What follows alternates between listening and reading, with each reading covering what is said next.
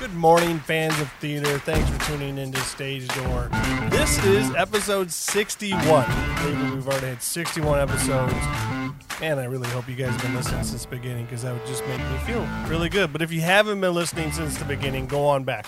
Go on back, listen. We got some really good episodes in there that are what we call evergreen episodes that just talk about people in the profession, talk about theater companies. Obviously, there's no point listening to the ones that were about the shows. Those are come and gone. But today is another one of those episodes that we refer to as an evergreen episode. And we're sitting down. We're talking to somebody that I don't even know how we didn't know this person already. Very well known in the area, has done all sorts of things in the theater world, not just here in town, but all over the United States, and has had just a kind of a very fun, interesting life. So we have 75, 76 mutual friends on Facebook. Yes. Yeah, and Quite a few. you got a hold of me first, I believe, on Facebook and said, I should know you. And I was like, how do I not know you? Sure. Yeah, because you're friends with Jay Shell. Right, lives across the street. Right, and I commented on something of his, and I think you probably were like, this guy's always commenting on Jay Shell. Right, how do we know each other? Yeah, how Right. do I know this guy? And I don't know how the hell we didn't know each other more closely with what you do for a living, and the fact Yes, that your wife is Mrs. Frank, Mrs. Frank, who phys ed teacher at Beverly and that Elementary. would be- Well, you went like this. I'm like, I know. What else All do right. I need to All add? right, so I want you to explain that relationship between. Okay. Go. She's been at Beverly Elementary for 30. Well, she's been in TPS for 30 some years, and I think she's been at Beverly for over half that. She was at the old Beverly, and then moved to the new Beverly, which is the old Bowsher. She's been there a long time. Right, but you came in and you're like, I know you more because that's obviously where my children went. And that's so you're like, my wife is, and she did the singing of the Penguin song. What was it? You actually knew exactly what it was called. Well, and I had to ask her, and this is a funny story because when we first started dating, no, I don't want to say that. That's too heavy. In 2010, I was working on cruise ships. It's a whole other story. And then I found her on Facebook, and we were talking. And I have done professional tours. I've been on Broadway tours, regional theater, all this stuff. And I'm used to very, very long runs. And I find out that she's choreographing this show called How the Penguin Saved Christmas. And I said, on the phone, I said, wow, when does this open? And I haven't even seen her yet. We're still talking over the phone and emails and stuff. And I said, when does it open? And she said, Thursday. And I went, oh, that's awesome. When does it close? And she goes, Thursday.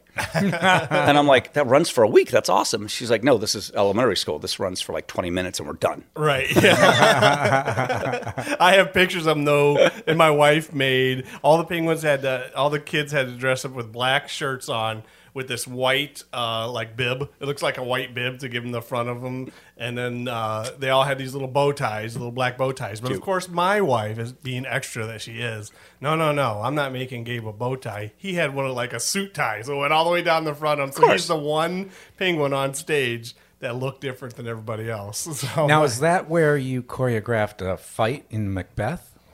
No, but I came back at one point. I came into town and I choreographed Mulan Jr. at the old Beverly.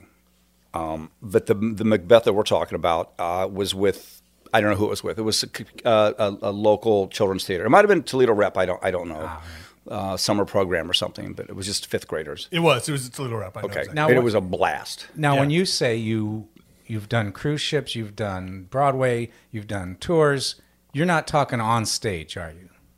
I've been known to act, but no, most of my background is backstage. Your professional career. So In that's the why direction. we're Yep. here. Because Correct. everybody, I got several people Yep.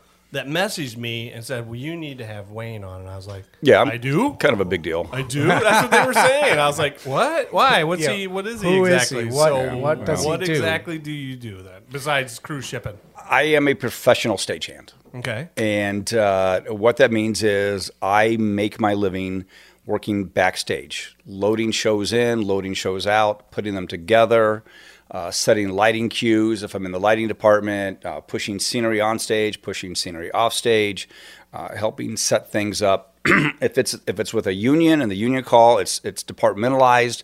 So I know I'm in electrics and I'm running follow spot for the show, or I'm in electrics and I'm setting up and going home and coming back to electrics to tear it out. If it's a non-union show, we just jump around and help each other out. But I make my living by letting the business agent know that I'm available. I also do some non-union stuff. I'm a camera grip, and I work utilities for CBS and ESPN and Fox Sports. I do a lot of football games, basketball games, slugging cameras around the court and running cables up and down the field and around the field. And So I've also been up. this is curious to me. So are you in the union or are you not in the union? I'm in the union. Okay, but you do non-union stuff. And what union is that?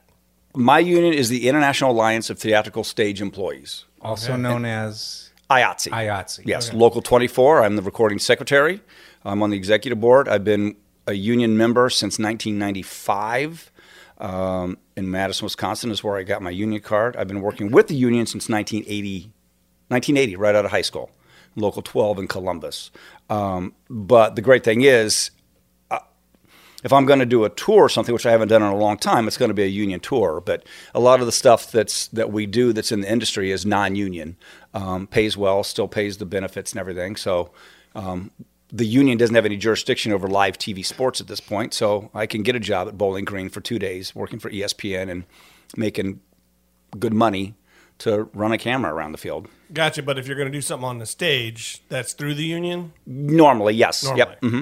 Now, Yep. when Kyle and I started doing this podcast, we had no idea there was such a thing as a stagehand or a stagehand union. Sure. This Well, is all we knew a amazing. stagehand, but Yeah, the this union is amazing to is us. different. I mean, Why is there a union for stagehands? I'm glad you asked that. Many years ago,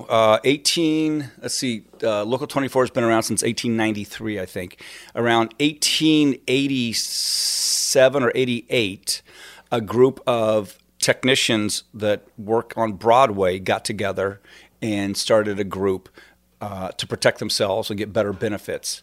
And it branched out to include Detroit, Cleveland, Jersey, and then it got even bigger and bigger and became all of America over the years, and then as well as North America. We're also in Puerto Rico and the Virgin Islands, that place. Anything that's like a American territory has a stagehands union there, a local. But it was all to protect the workers back in the day better.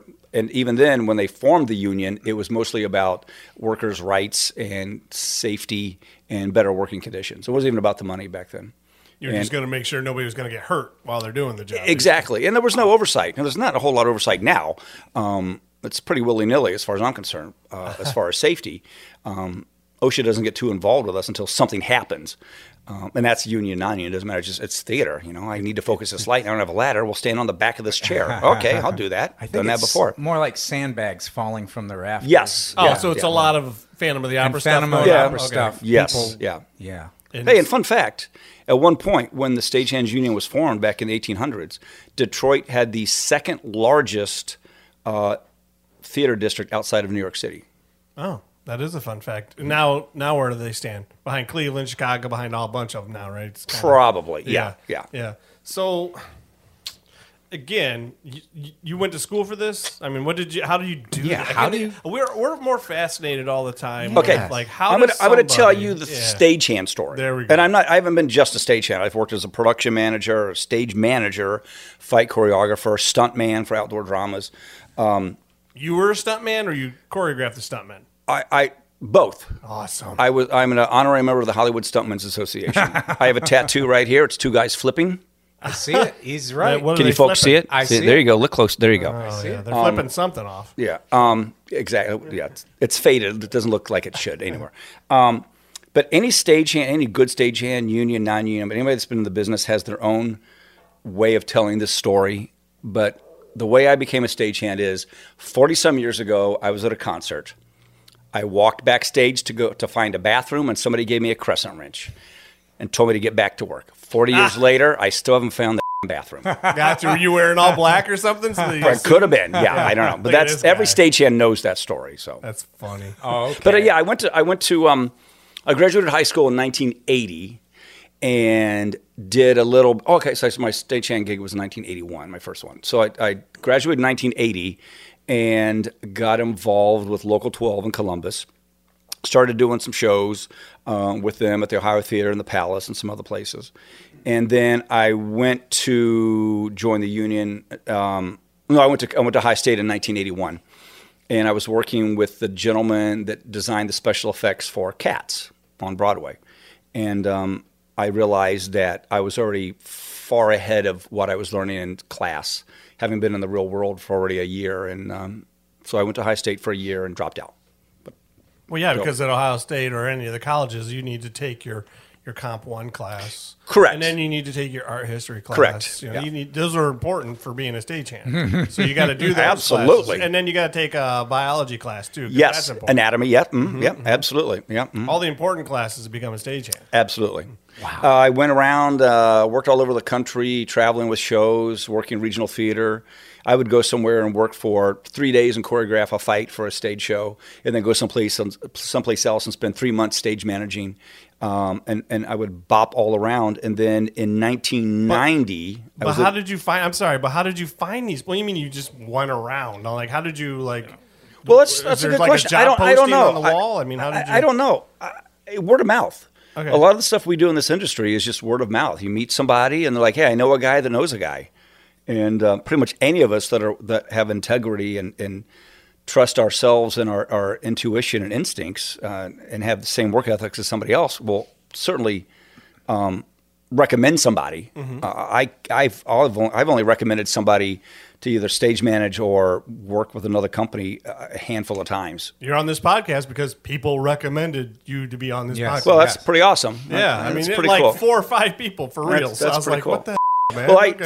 so I haven't gotten out of a resume in years. Today I tried to fill out an application online for a gig, and I told the wife honestly, I'm like, I don't have a resume, and I haven't had a resume in 30 years probably. And I used to have resumes that were just fight resumes, and I used to have resumes that were just stage management resumes, and I had resumes that was just stagehand stuff, listing all the skills and the certifications that I have. So, but back to the education. 1990. Mm-hmm. Yeah, back to the education. I went to work my third outdoor drama in St. Augustine, Florida, which I think is one of the most beautiful cities in the country, one of my favorite places. And the outdoor drama, The Cross and the Sword, was run in conjunction with the School for the Arts at St. John's River Community College. And the gentleman at St. John's River Community College in charge of the program said, "Hey, you don't have a degree in a college degree, and we don't have a stage management program. How about you come and stage manage all the shows and take classes for free?" And I said, "Well, that's a no-brainer." Yeah, obviously. Until I realized that I couldn't afford to live there. Oh, So I did that for a year. so then you lived in the stage probably, right? You just lived backstage for a while? and- Pretty much so. Yes. Yep. I lived there for a year, and I was, my mom would send me her credit card at Shell Station. I'd drive into town and stock up on groceries and on her She'd, credit card. like, And physically mail you her credit card? she did. Yeah. Yeah. That's old school. Yeah. Yeah. Everybody does that nowadays. So no, too. I don't have a college degree, and I every couple of years I look online to try to find something like an associate's degree because I do miss that. I like the studying part of it. I wasn't a good student, so I know my limitations. You get in there and you're like, oh my gosh, why am I doing all this stuff? And I already am miles Exactly. ahead of it, though. Right. That is, there's a lot to be said for that. So you were taking these classes in St. Augustine, finding these jobs like randomly, though. That's the coolest. Yeah, part. it was because I did outdoor drama, and I met people that were involved with stunt work and fight choreography. I met lighting designers and other people, and they're like, "Hey, I'm getting ready to go do this show over in St. Louis, Missouri, or I'm doing this show in Dayton. You want to come do this for me?" I mean, I was in St. Augustine when somebody asked me if I wanted to come to Dayton and choreograph Romeo and Juliet as far as the stage fighting is concerned. And I actually couldn't because I had something else going on. But it's just always been a matter of word of mouth. Just I know somebody who knows somebody. And just trying and just jumping in Right, and but trying. being super mobile, though, it sounds Yeah, like as well, yeah. and saying, I can leave and tomorrow? Okay, sure. And right. just do yeah. that. Right. I mean, You're just sleeping on prop beds backstage, and you didn't have wherever any you go. leases signed for any apartments? You could just go? Well, yeah, I lived in St. Augustine for 2 years. I lived in Columbus and German Village for 5 years, which is where I grew up. Thanks for asking. And So I had apartments. I lived with people. I had a girlfriend once in a while. But like I'll go to St. Augustine and I'm just going to go. And then you're like, oh. Yeah, and I packed up and I went to St. Augustine. And then, like I said, I lived there for 2 years and went to school for a little bit. And then I had a girlfriend at the time, and I got offered a job to go on tour in 91. I'm like, all right, I'll go on tour. So I went on tour, quit the school, and went out to make some money. And she stayed back in St. Augustine and worked at the school. And I just went on tour. And then that tour led to something else, which led to something else. Never came. Is that what happened? Never came home? Yeah, well, I eventually went home to find out that she didn't want me there anymore. So that was to find out I've been on tour a little long and she wasn't waiting. Yeah, that makes sense. Yeah. So you just kept doing this and then suddenly it's 40 years later. Exactly. It's kind of like a military life, though. Really, it's like you get stationed here, then you get stationed here, and stationed there.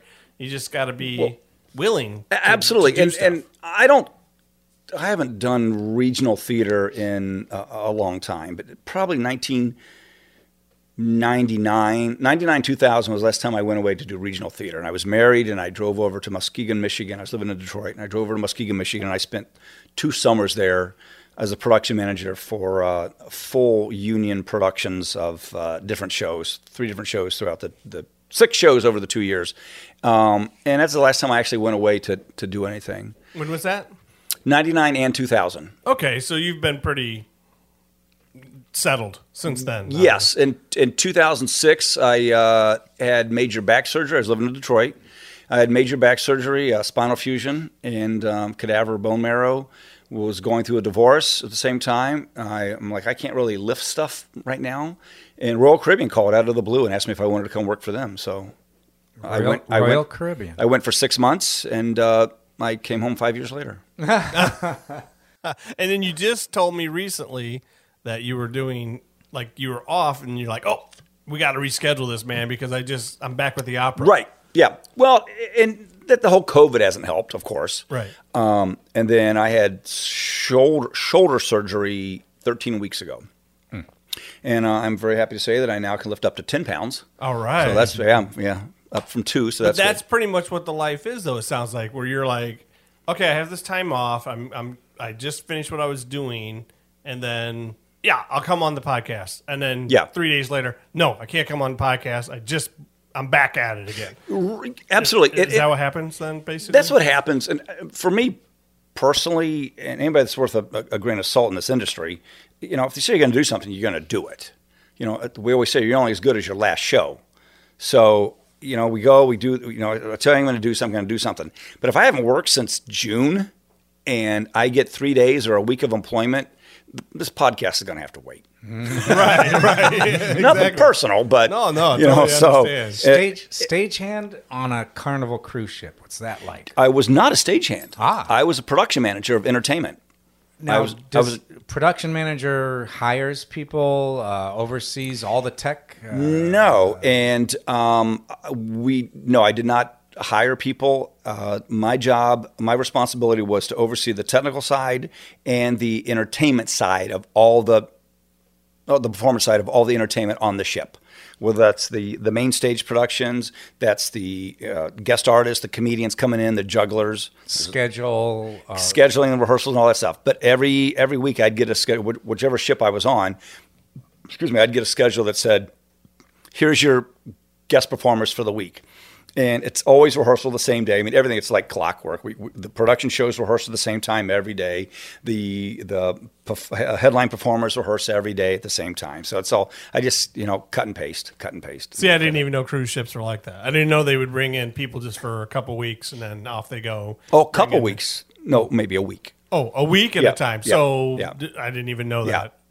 Comedians would get in would embark on a Sunday, do a welcome aboard show Sunday night, do a main stage show during the week at some point, a regular 45-minute show, and then on Saturday night do a goodbye show for about 20 minutes, and then get off the ship the next day, and the next one would come on. Why? Why would they do that? Why wouldn't they stay on the boats longer? I guess that's confusing to me. Like, I've learned. I've got good friends that I'm still Facebook friends with, and I've learned I can recite most of their material to this day. I would think it'd be a lot easier, obviously, for everybody involved if the person stayed on for a month, because it's not like anybody's on the cruise ship longer. they seen you for a week and then boom. Right. next person. That's true. You got a whole new crop of crowd. Whole new crowd, right. Why would you have to pull in a new? Exactly. I don't get that. Yeah, I don't know. Just to make they got to justify Logistics. why they're paying you. Probably that's probably why.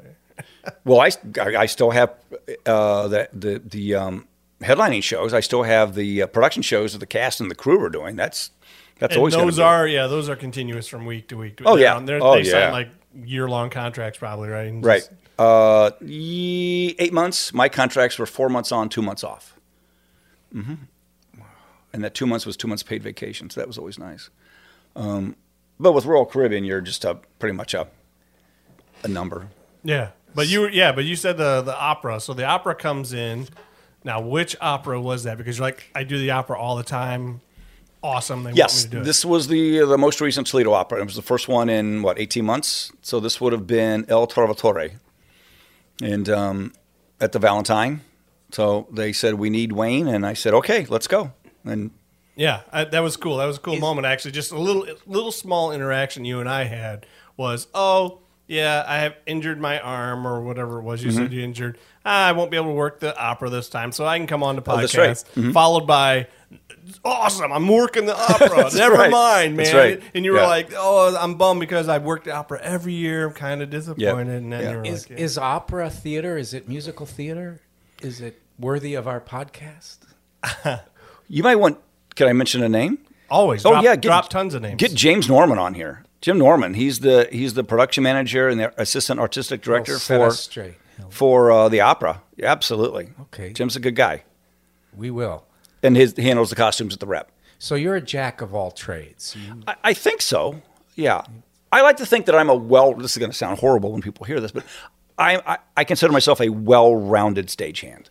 And we have stagehands that are well-rounded and can do a little bit in every department, which is fantastic because you can pretty much help anybody as needed. But maybe they don't necessarily have the theater background. And I like to think and say that I'm a theater person. I enjoy the process. Whether I'm directly involved or sitting off on the side watching this happen. I enjoy the process. I enjoy people bettering themselves of community theater, high school. I love seeing the kids better themselves, come out of their comfort zone. I'm a theater history person. I appreciate the terminology and the history of where things came from, as far as maritime and that kind of thing and how they got to where they are now. So I'm like a theater person. I enjoy the whole business of theater. How could you not? You have a front row seat or a backstage seat to everything. Well, it's a shame. There's some people that take a job and they come in and they push their box and they get their banana and they go home. And that's all they care about. They pull a rope, they get a banana, and they go home. I'm like, I don't understand that. And there are quite a few of us now, actually, pretty much with my insistence. I'm like, here's this terminology. This is what this word means, and this is where it came from.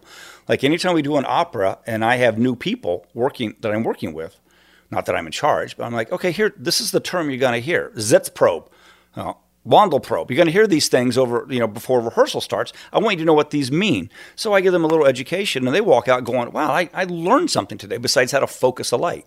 So it makes them feel better, and it makes me feel good, too, that I'm helping myself as well as helping the industry. And I always like to say, as a stagehand, my job is not just to focus lights or run sound or anything. It's customer service. And I'm going to do whatever I can to make that show as good as it can be. And if we can help other people get to that level and go, I'm really excited to be here, whether it's opera, community theater, or a Miss Ohio pageant or whatever, as long as you're giving them 110%, these people are going to feel like they've hit a gold mine. I did a concert down at the river a couple of years ago, and I don't know who the main act was, but I was setting up. It was at Promenade, and I was setting up for the opening act. And this opening act was local, and they'd played around all the hot spots around Waterville, and and we're asking them, and we're like, okay, you got enough room there? You got enough room? And we did some things. We gave him a nice little drum riser and everything. And the guy goes, I'm used to playing beer joints. He goes, this is more room than I've ever had. And I'm like, that made his day. Well, Awesome. Which then in turn makes him a better performer for the audience, which is who you Absolutely. really are. Absolutely. Servicing, Who right? ultimately is the client, yes. You're helping the audience enjoy the show and get the story. Sure. Yeah. And we live in the dark. We live in the shadows, and we go home and have our beer and go, "I felt good." So And then we do it all over again the next day. So, what is the best part of being a stagehand? It's too much. Great question. I'm smiling because there's so many wonderful things about it, and I've been asked this question before. Toledo Blade interviewed me last year during COVID. What I was missing most about not working, and it's the people, it's the process, it's really everything about it. And I don't like, especially now that I've had the surgery. There's nothing great about having to work at 4 a.m. for a Trans-Siberian Orchestra load-in and getting done at 2 a.m. the next day and working straight through. Wow. And that happens. And WWE is pretty much the same thing. I don't miss that. And that's straight through. We get an hour here, an hour there for break, lunch, dinner, late dinner, and maybe breakfast. But that's straight through, and it's heavy work, sitting through rehearsals and everything. I don't miss that. But it's also, at the same time, it's great to say, hey, I'm going to do this. I've got this to look forward to, and then I'm going to take 2 days off to recoup. But I miss the people. I love the people. I love the repartee between stagehands. There's always witty lines between everybody, and the guys and the girls. It doesn't matter. We tease each other, and everybody knows their limitations for the most part. We know who you tease and who not to tease. And I love the one-liners. I love the history. I love the freedom of being a stagehand.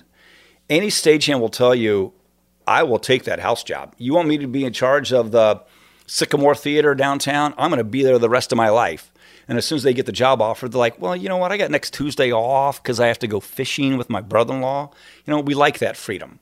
But also with that freedom comes 17 W-2s that I had to sign up for 2 years ago. So it's the people, the process, you said, and the front row seat. The history. A lot of it sounds very similar to being an actual on-stage performer, though, too. So they are jumping from job to job and job and job, and you're jumping from job to job to job to job. Mm-hmm. So that, to me, there's this similarity between on and off stage. There is, absolutely. I think the great thing for me is I have if I want to go out and find work on my own, I can do that. But if I want to stay in Toledo and work at the union houses, I call in and I say, hey, I'm available. And the business agent says, hey, I've got this next Tuesday. Do you want to work it? So that's nice. I can do that. As far as performers, I don't know what they do anymore. They have to audition probably and that kind of stuff. So there's a business agent that like how the hell again? Yeah. So every union pretty much has a business agent. So you go through the union. Is that when you finally got somebody to help you find jobs? Yes. Gotcha. Yeah. I mean, he or she is hired and pretty much paid by that particular local, wherever it is, to find work for you, and then maintain those relationships, and then help improve conditions and put you to work.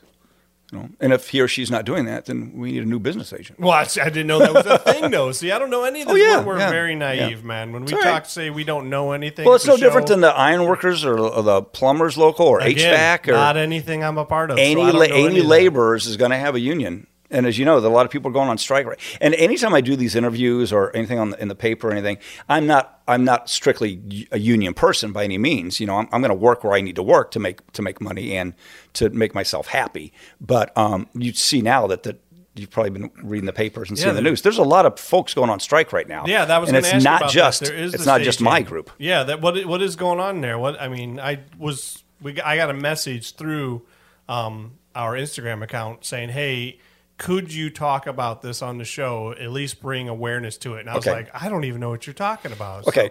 It's kind of twofold, but lately I could probably say the last couple of years, folks going on strike, stagehands union or whoever, it's not always about the money anymore. It's not about the living wage. It's about conditions. And with stagehands, there are over 90,000 members in the Stagehands Union in North America. That's a lot of people, and that's broken down into different areas. Toledo, we just have mixed local, which means it's wardrobe and stagehands. Mixed local is stagehands and wardrobe. And some places have film, and some places have video, and some places have even ticket takers at some theaters in the bigger cities are part of the Stagehands Union. So and concessions even. So there's over 90,000 people involved with this. And it got to the point where the video folks, and not all of them because they're all under different contracts, oddly enough, but the folks in Atlanta, New York, Hollywood are tired of the turnaround, which is when you do a movie shoot or a television shoot and you have 8 hours off and you've just done a 32-hour day or a 38-hour day. And most people who do film and TV work don't live in Los Angeles. They live an hour outside of Los Angeles. So, and they don't get a weekend. So they have to work Friday, Saturday. And they're told to go home. And they have 8 hours off, but it takes an hour to get home, an hour to get back. You got to see the family and have something to eat, do some laundry, and hopefully get 4 hours sleep. And many people have died in the commute, especially in Los Angeles. Wow. So, yep. And during traffic, falling asleep at the wheel. And because that was a thing that I thought when this was sent to me, I was like, wait a minute, we were just in COVID lockdown this whole time. Selfishly, I'm like, is now really a good time to be going on strike but it's not just the stage Broadway people. Correct. Is what you're telling me. Okay. Yep. Oh yeah. No, it's not even, it doesn't even involve me. I mean, if my local, I'm probably going to get in trouble, but if my local said, hey, we're going to go on strike to support, the folks at the Stranahan, I hope if they're listening to this, they're going to go, what does this have to do with us? That has nothing to do with us. You're going to come in here and get to work. And we'll be like, sure. What the union is asking for us to do out in the Netherlands is to cancel all streaming services, because that's another part of it. 10, 12 years ago when streaming first started, it was called new media. Nobody knew exactly how to deal with this. Now, as we know, podcast, this is a major thing in the industry, and people are being taken advantage of. Right. Things are showing on Netflix, and people aren't getting paid for it. Or they're getting paid for it, but they're not getting the benefits. They're not getting the royalties that other folks are getting in the industry. Right, and that's what the whole thing you're always trying to stop when you're part of these unions is just stop exploiting us. Absolutely. You have a $1 trillion company. Do you need $1 trillion in $1, really? And that's what the folks in Los Angeles and Atlanta and Miami and Chicago are dealing with. Well, there was something, I don't know who it was. It was a major star, Marvel character, Disney, and she was saying, and people were getting on her about, well, don't you make enough money? And my argument was, it's not about her. Mm-hmm. She's fighting for stagehands. There are a lot She's fighting for everybody else who isn't making millions of dollars in the movies. That's called giving a Yeah, and they just want the folks in Los Angeles, and again I say Los Angeles because that's where the brunt of the industry is located. They want a living wage, which would help out because they haven't had a raise in a while, but it's really the working conditions. It's as a stagehand, as a union stagehand, if I'm on a union contract, I work 5 hours and then I get an hour break. If I don't get that hour break, then I get a meal penalty. That's with pretty much any union, any labor union. You work over 5 hours, you get food or go away for food, or you get a meal penalty paid to you. And out in Los Angeles and other places, what's happening is the producers of these shows at Netflix and Hulu and all these things are saying, forget it. We don't have time. You're going to work 7 or 8 hours, and we're just going to keep paying you a lot of money to do that. At some point, the money is not the issue. Right. When you've got somebody working in the sun or along the train tracks, and there was a lady that got killed and run over by a train several years ago because she wasn't paying attention during a shoot. It's not about the money. It's about the safe working conditions. It's about being humane and just taking care of people. Exactly. It's not that freaking hard. No, exactly. It's not hard. Be halfway decent. Give them a couple hours where they need a couple hours. Yep. Your movie can come out a couple hours later. Well, now absolutely, and now what they're talking about is in the conditions for the union. It's a tentative agreement. It's not favorable as far as I'm concerned for the union, the IATSE union, the filmmakers. But at least it's a start. Now they have some place they can go to and talk back and forth. But it's not just the turnaround, the 8-hour turnaround. It's weekends because they would have. The crew, they would give, Matthew McConaughey or whoever would have, Friday and Saturday off, but the crew is expected to be there 7, 8, 9 days a week straight through before they get any time off. And that's again, an hour away from home. That's not right. Stagehands, they want a weekend. And to us, the joke always been Saturday, Sunday, weekend. What's that? That's our weekend is Monday when there's no shows. Right. And they want weekends. They want to be able to see family on Saturdays and Sundays. Well, like I said, I got a message about it, and I wish I was able to reply to the person who messaged me in an educated way. And I was like, you know what? I have somebody coming in. I will ask that There you person go. Well, I who hope knows so. way more about what's going on in this kind of environment, this kind of world, than Ron and I would ever have any idea. I hope it helped. It did help a lot. You used the word integrity earlier. Do you see integrity and excellence and professionalism in the people you work with behind stage, backstage, in the union? I would. You seem to represent that. Yes, I would like to. It depends. I don't want to throw anybody under the bus. I don't want to talk negatively of the union or non-union people, but it's not. The integrity is not there as prevalent as I'd like to see. I think that's everywhere, though. So, and that's true. You That's talking true. about that, saying, "Well, I'd like to see." That's not shocking. I Yeah. think a lot of work environments, you're Right. going to be in a situation where it's like 10% of the people are holding up the entire company. Absolutely. It's like, what are the other 90% doing? And nowadays, also with the work ethic of some of the folks that are not our age, again, don't seem to care, which breaks my heart. I'm going to give somebody 110% when I go into the job. And Right. wish Well, somebody this else- sounds like a job, though, where there's no instant gratification. And No. So you got to, like you said, so you started when you were 19, 18? Yeah, 18. 18 years old, and you just started doing it. And you just worked your ass off. Yeah. And one thing fell into another one. Somebody saw you over there and said, that kid works his ass off. Give him another job. You did Yeah. some more work, and you said, that kid is getting it done. Sure. I don't have to always tell him constantly to pick up something. He's just picking Exactly. shit up. Be proactive. Yeah. That's what I want people to be proactive. And if you don't know something, again, this is not just union, non-union. It's if you don't know something, you just ask. Hey, I don't know how to do this. Well, we see it with interns and stuff where we're at too, where it's like they just stand back and are waiting for instruction. Sure. And I'm always like, hey, get in there. Just get roll up your Right. sleeves. Do something. Yeah. You roll up your sleeves, pick something up. And if it's not the right thing to pick up, I'll say, hey, why'd you pick that up?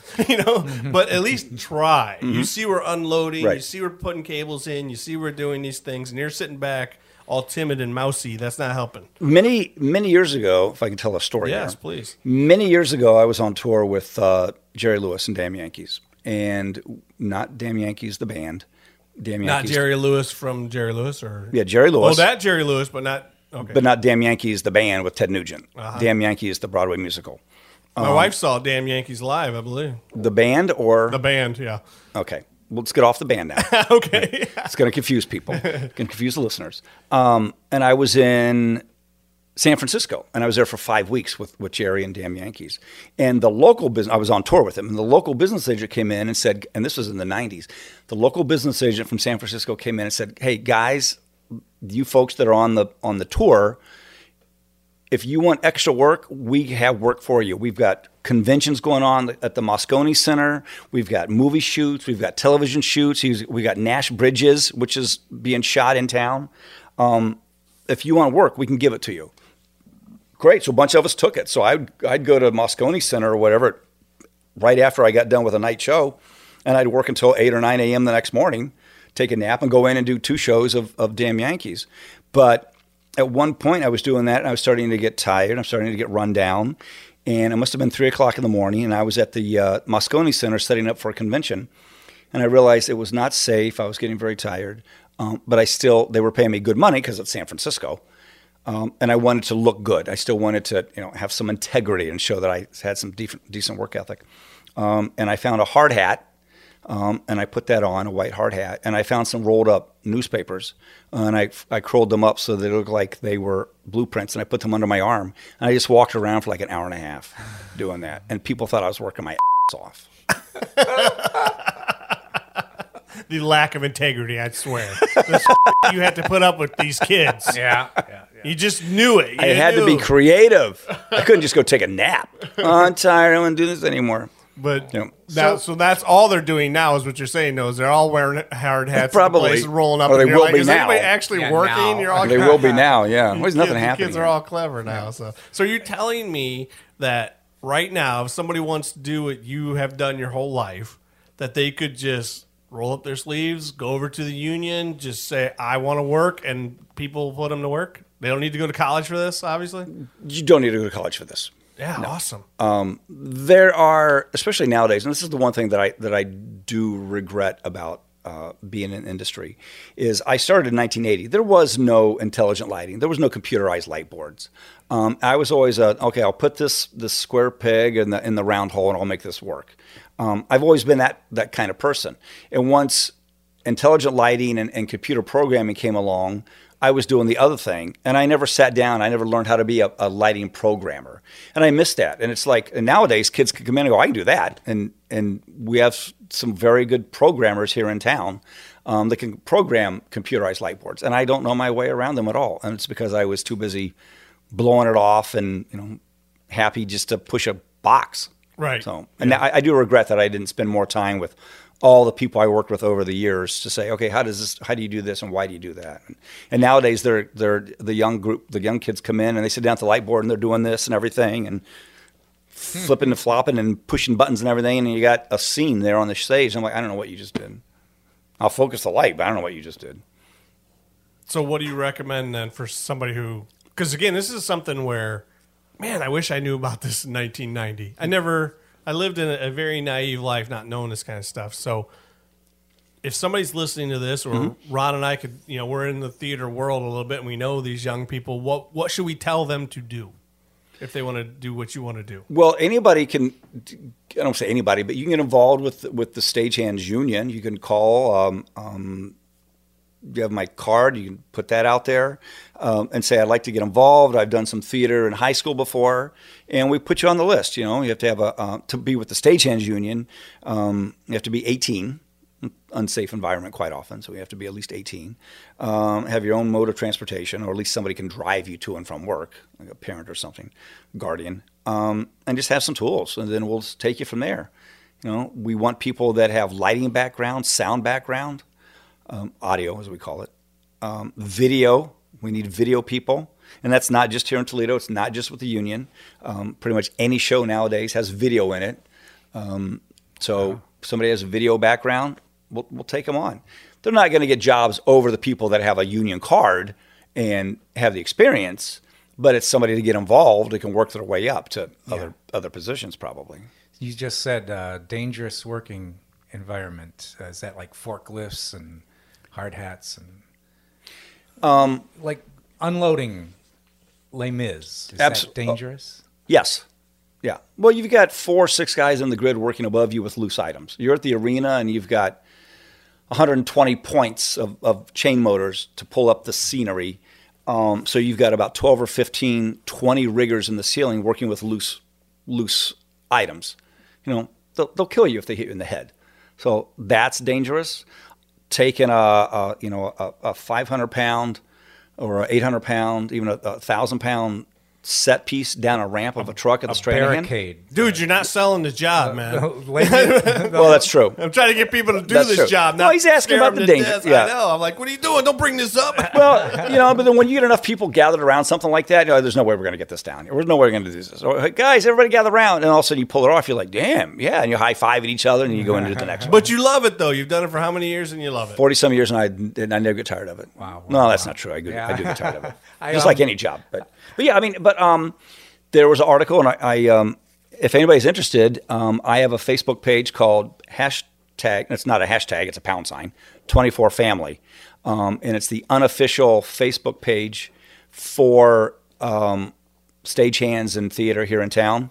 And it's as the recording secretary for the union, I pass on the information to people as far as, the show's happening, you need to park here. The street is blocked, make sure you go around this way. Make sure you're on time for this and bring these tools.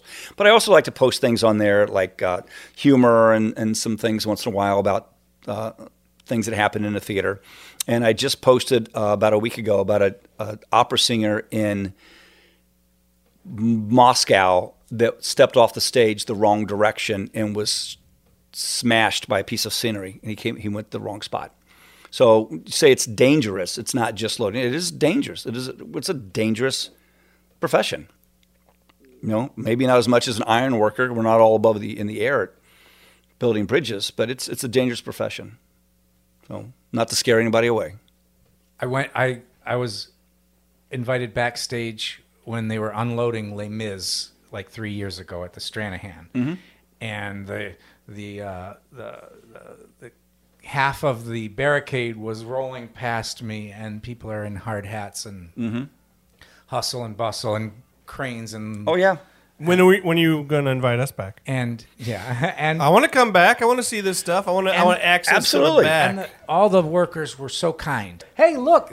Hey, there's the candlesticks that he steals. You know, Any of us would be happy to show, because we love what we do. And again, me being a theater person, I love people to see what I'm doing. I'm giving backstage tours all the time. Oh, great. Wicked and Les Mis, and I got Anastasia coming up, hopefully.